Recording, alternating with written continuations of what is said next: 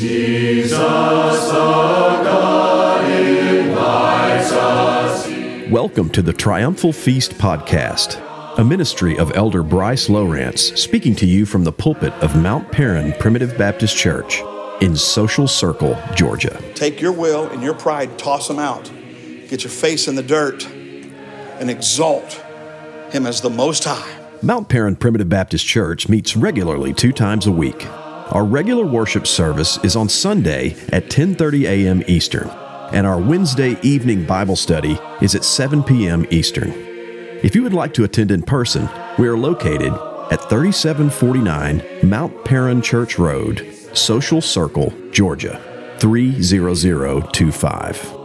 For more information about these services online or Mount Perrin Primitive Baptist Church, please visit our website at mppbc.com. Today's episode of Triumphal Feast is the conclusion of the message from Psalm 21.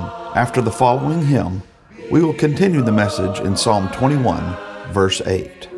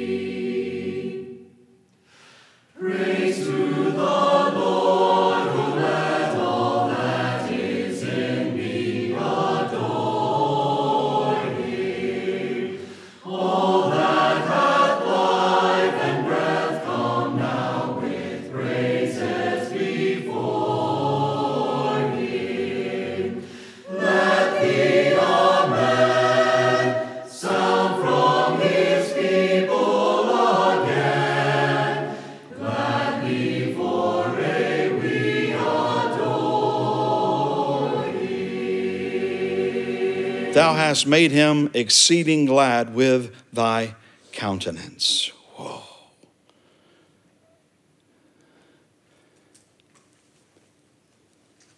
The Lord make his face to shine upon you and give you peace. To have the countenance of God upon us means that we have his favor. And what did that cause? He was exceeding glad. I'm not an English major, but that doesn't say exceedingly glad. It says exceeding glad. There's a difference. If you think you've been glad, there's something that exceeds that. And when you're in good favor with God, you know what it is. But we can be in good favor with God here in this sin-cursed earth. Can you imagine what it's going to be like in glory? When sin no longer has its horrible tentacles wrapped around us.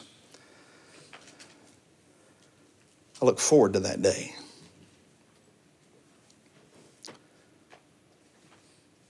For the king trusteth in the Lord, and through the mercy of the Most High he shall not be moved. The king, Jesus, trusteth in God. How does God trust in God? If you know how to answer that for me, thank you. Help me. But that's not really the point. The fact is, the Son of God trusted in his Father. So we don't have anything else that we need to trust in other than God. Amen. Who are we to say, with our psychology and our evolution of mind, the way that we supposedly have, who are we to say that we're any better than Jesus Christ? We're not. We're not the only begotten of the Father. We are adopted sons. But Jesus trusteth in the Lord, and through the mercy of the Most High, he shall not be moved. How is it that Jesus got off the ground there in the garden? Have you read that prayer? Have you read what our Lord and Savior went through? How was he as a man able to get up off that ground and walk out to those soldiers? How was he able to do that? Where did that strength come from? Where did that courage come from? He trusted God. That's what it means, shall not be moved. Didn't shake in his boots. How do I know that? Because when those men said, are you him? He said, I am he. And when he said, I am, what happened? See, he remembered who he was. Not that he forgot, but he remembered who he was. And you want to know why Jesus didn't say who he was that often? Because everybody be falling down all the time. Folks, you need to remember who you are. You're a child of the King. That King is raised. That King is joying in the face of his Father, and you should be as well. So, Bryce, we got troubles here. You weren't in that garden. You didn't go to that cross. You can't tell me the troubles that you and I go through are anything to be compared to what our Savior went through, but he got up and he praised his Father. What's the matter with us? That we would say, my trouble's too great. I just can't do it today. Oh, have we forgotten who we are? Have we forgotten what he prevented, what he did before?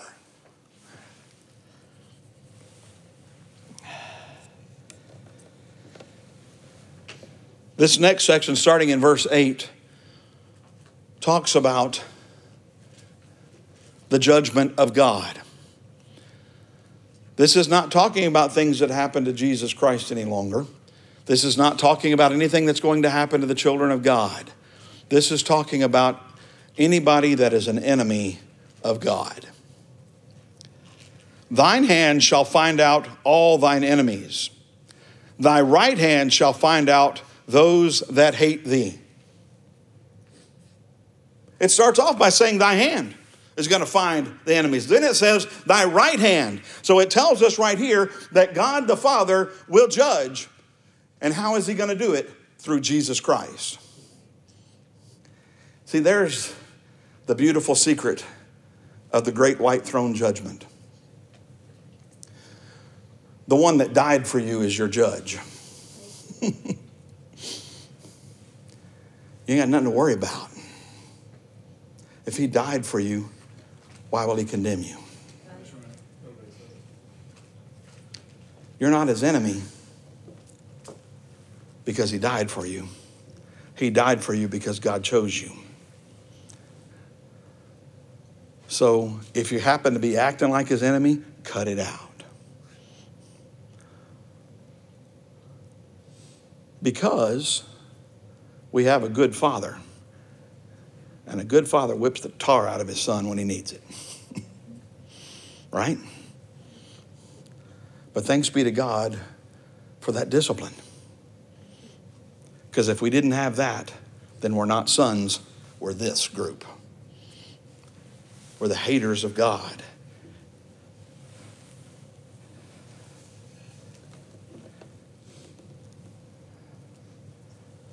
Thou shalt make them as a fiery oven in the time of thine anger. The Lord shall swallow them up in his wrath, and the fire shall devour them. Their fruits shalt thou destroy from the earth, and their seed from among the children of men. For they intended evil against thee. They imagined a mischievous device, which they are not able to perform. Therefore shalt thou make them turn their back. When thou shalt make ready thine arrows upon thy strings against the face of them. You ever heard the phrase, live by the sword, die by the sword? That's actually what's described here. You know what's going to ultimately destroy the wicked? What's going to be the kindling of their fire? Themselves. The works of their hands will be the fire that burns for all eternity against them. The wicked are not going to die in ignorance. They know exactly what they are doing. The Bible declares that they know what they're doing and they know it's wrong. Read the end of Romans chapter 1. And that God will judge them for. They're judged out of the books because their name is not in the book of life, which was written before the world began, which contains the names of the children of God, the Lamb's book of life. Thou shalt make them as a fiery oven. Let's take a look at the last chapter of the Old Testament, Malachi. I got time here.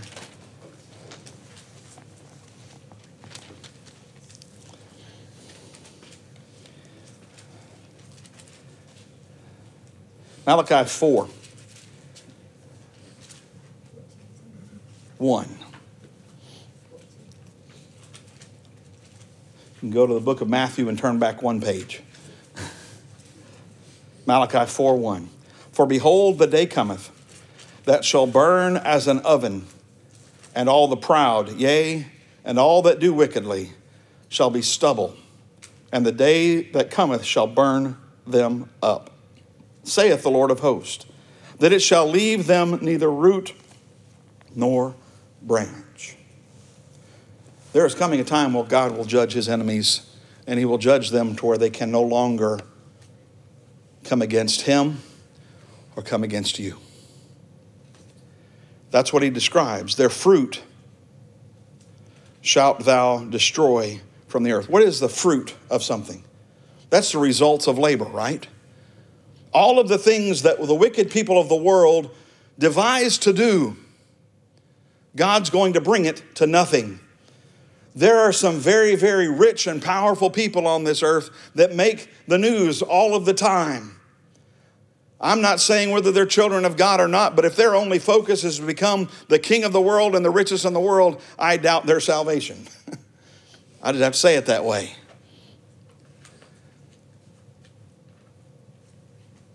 But even if they are, even those things they build will come to naught. Look at Nebuchadnezzar. Nebuchadnezzar was a child of God, and his kingdom came to nothing.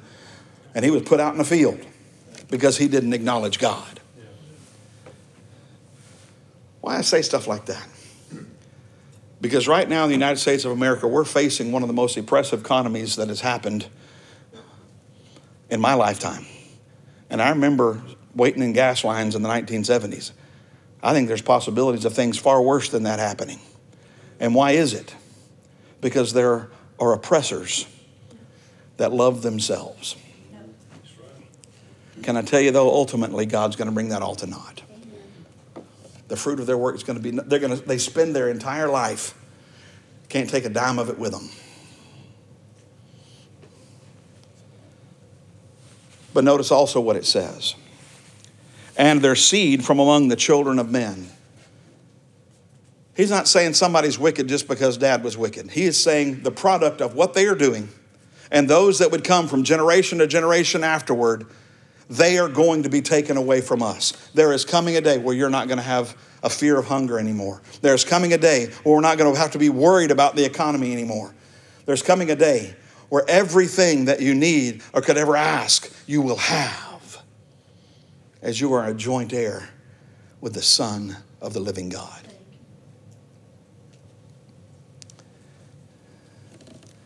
This is talking about the utter destruction. Not annihilation. We don't believe in annihilation. There's an eternal punishment for the wicked. But they're destroyed from ever influencing us ever again. We have a picture of that in the account of Lazarus and the rich man, where the rich man wants to get Lazarus out of heaven. He hurt Lazarus when he was on earth. He wanted to hurt Lazarus when he's in heaven. And God, in the name of Abraham, said, no, there's a great gulf between the two of us. Can't nothing cross over it. Oh, by the way, though, God can judge there while he gives glory in the other place. God can judge and be against those that he is punishing. But we can have his countenance of joy. This reminds me of the Tower of Babel. Why did they build the Tower of Babel? They said, we want to make a name for ourselves in case we get scattered. Well, you got scattered. And you had no name. God brought it to naught. God was not afraid of the power of man.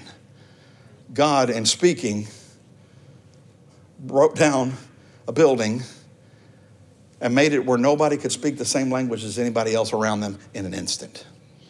Why would a God like that be afraid of anything man can do? So let me ask you this. Why should you be afraid of anything that man can do? You're a child of the King. Just say, Daddy, help. Hold me through this.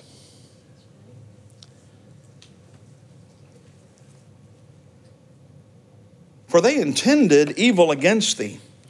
They imagined a mischievous device which they are not able to perform. Man, I have to go back to Psalm 2 on that one. Turn with me back there. Psalm 2. I love the sound of pages turning in your Bible. Why do the heathen rage? And the people imagine what? A vain thing. See, anybody that thinks they've got a device against God, that they're going to do something to thwart the will of God, it's vain. It's empty. It's not going to work. The kings of the earth set themselves, and the rulers take counsel together against the Lord and against his anointed. That's Jesus saying, let us break their bands asunder and cast away their cords from us.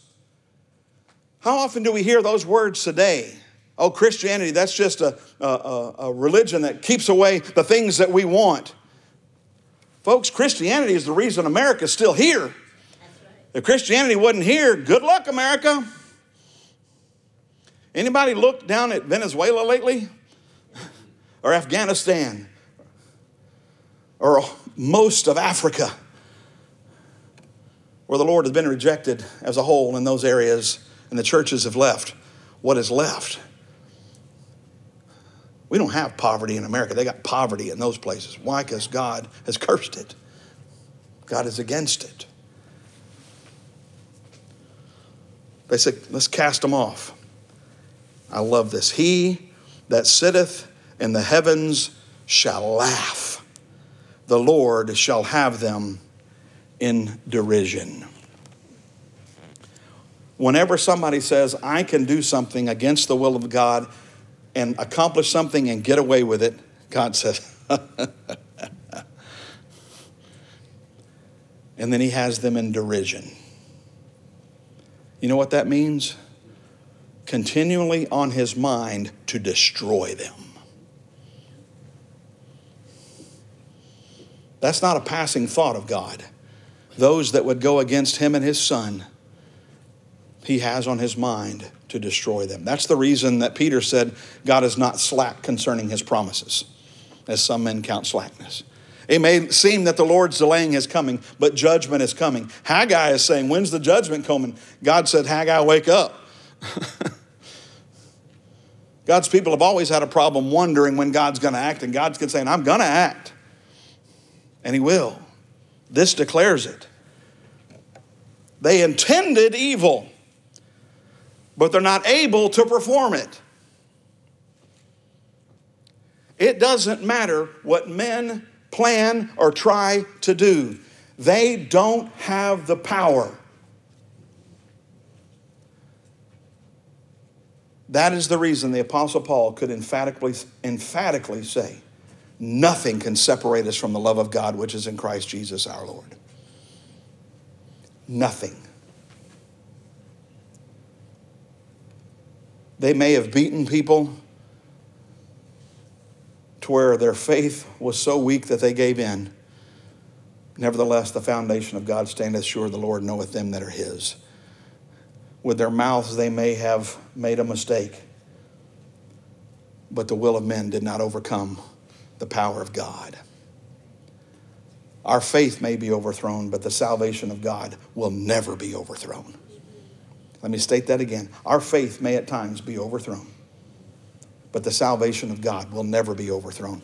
That's what this psalm is teaching. We ought to be thankful for that, because we don't always act in faith, do we? Does that mean when we're not acting faith, then salvation's gone? No. We got no sight of it, that's for certain. But thanks be to God, we can get sight of it again because it never went away. Therefore,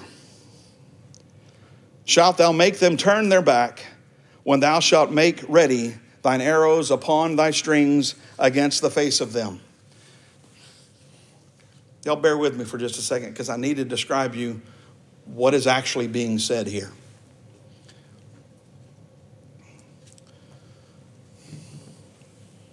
In military history, there is a wound that if you suffered that wound, you never told anybody about it because of what you were doing when you got it. That wound is a shot in the backside. That means you had turned tail and run. God says, here's what's going to happen to my enemies. They're going to turn tail and I'm going to shoot them in the backside. That's literally what the Hebrew says there. Those that think themselves all powerful will receive the coward's wound. So not only will they be wounded, they will be ashamed. Let God take care of it. Let God take care of that. The psalm began, the king shall joy in thy strength, O Lord, and in thy salvation how greatly shall he rejoice. Folks, where there is no strength, there is no salvation. And where there is no salvation, there is no strength. But where there is salvation, that's evidence of strength. And when strength is there, there is salvation. They go hand in hand. And they're all in God. If the strength is there, then we're saved. If there's a question as to whether we're saved, we are doubting the strength of God. But David doesn't do that. Jesus didn't do that. We rejoice, because notice how he closes the psalm. He puts an end cap on it. Be thou exalted, Lord, in thine own strength. So will we sing and praise thy power. Notice the threefold thing that he does there. Be thou exalted. I got a question for you. Can you make God any more God? Exalt means to raise high, doesn't it? How in the world can you make God any higher? You can't. Well, what can you do? You can make yourself lower. Take your will and your pride, toss them out. Get your face in the dirt and exalt him as the Most High. And when you do it, it's in thine own strength. Not in your strength plus I chose a little. Not in your will plus a little bit of mine. Not in your will was able to be done because I did my part. Not that you rewrote the law and made it a little easier for me. No, it is completely in the strength of God. Because by the way, folks, that law that we couldn't fulfill was fulfilled. To a jot and a tittle. He crossed the T's. He dotted the I's. And why is that important? Because when you stand before that judgment seat, God is going to say, oh, that's my son. He's going to see Christ's righteousness because it's counted, imputed to you. Why do we praise his strength? Because that's all we got. Otherwise, it's not praise. Be thou exalted, Lord, in thine own strength. I love this. Every single human being has the power to take their own life. We do. But not a single one of us has the power to raise it up again. Jesus said, not only can I lay my life down, but I have the power to raise it up again. It was within Jesus Christ himself. His own strength raised him from the dead. You think you can cause yourself to be born again? It takes that kind of power. We have trouble getting ourselves out of bed in the morning. How much more trouble would we have if we had to fight our way out of everlasting torments?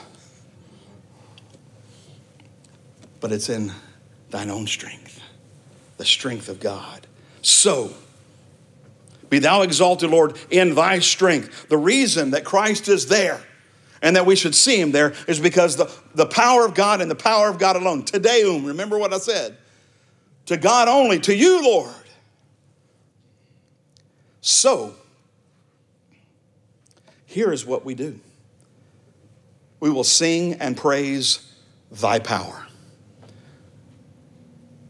You believe in salvation by grace. So when somebody says, well, then why do you go to church? How do you answer him? To sing and praise the power of God. That is the grace of God. One more thing and we'll close out. Turn with me over to Ephesians chapter 1.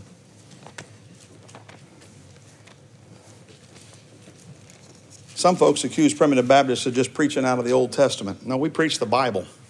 There's not a different message in the Old Testament than there is in the New Testament.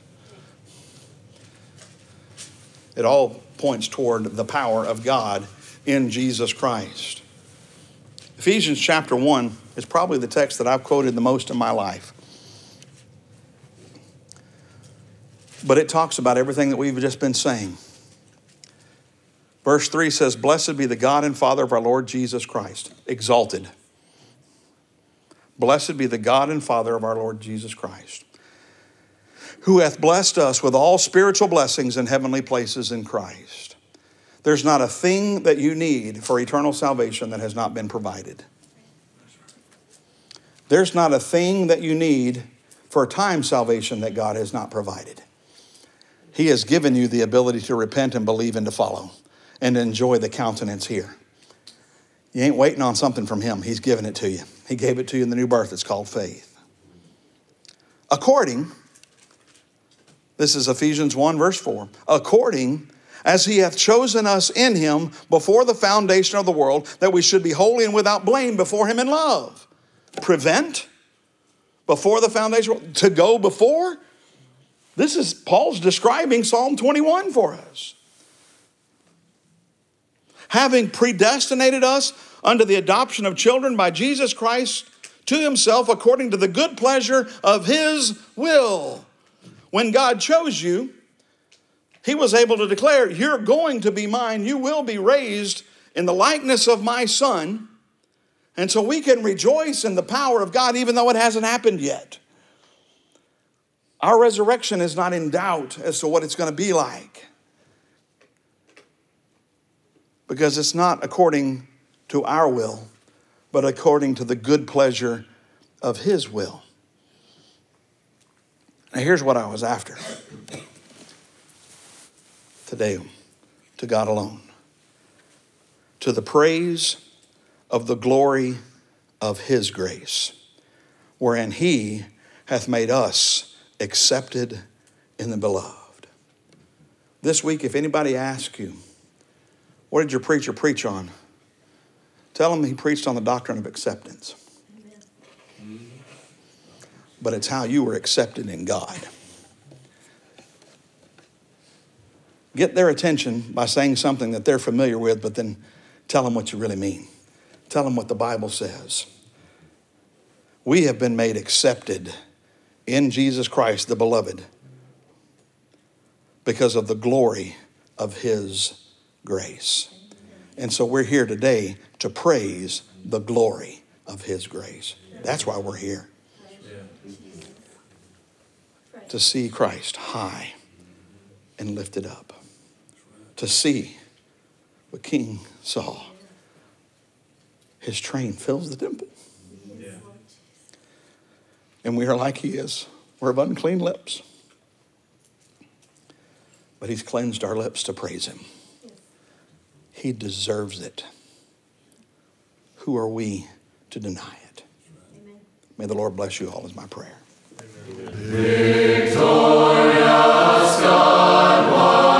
We hope this edition of Triumphal Feast has been a blessing to you. Be sure to subscribe to our podcast and visit our website at mppbc.com for further resources, including our devotional blog, Little Brother's Thoughts on the Bible.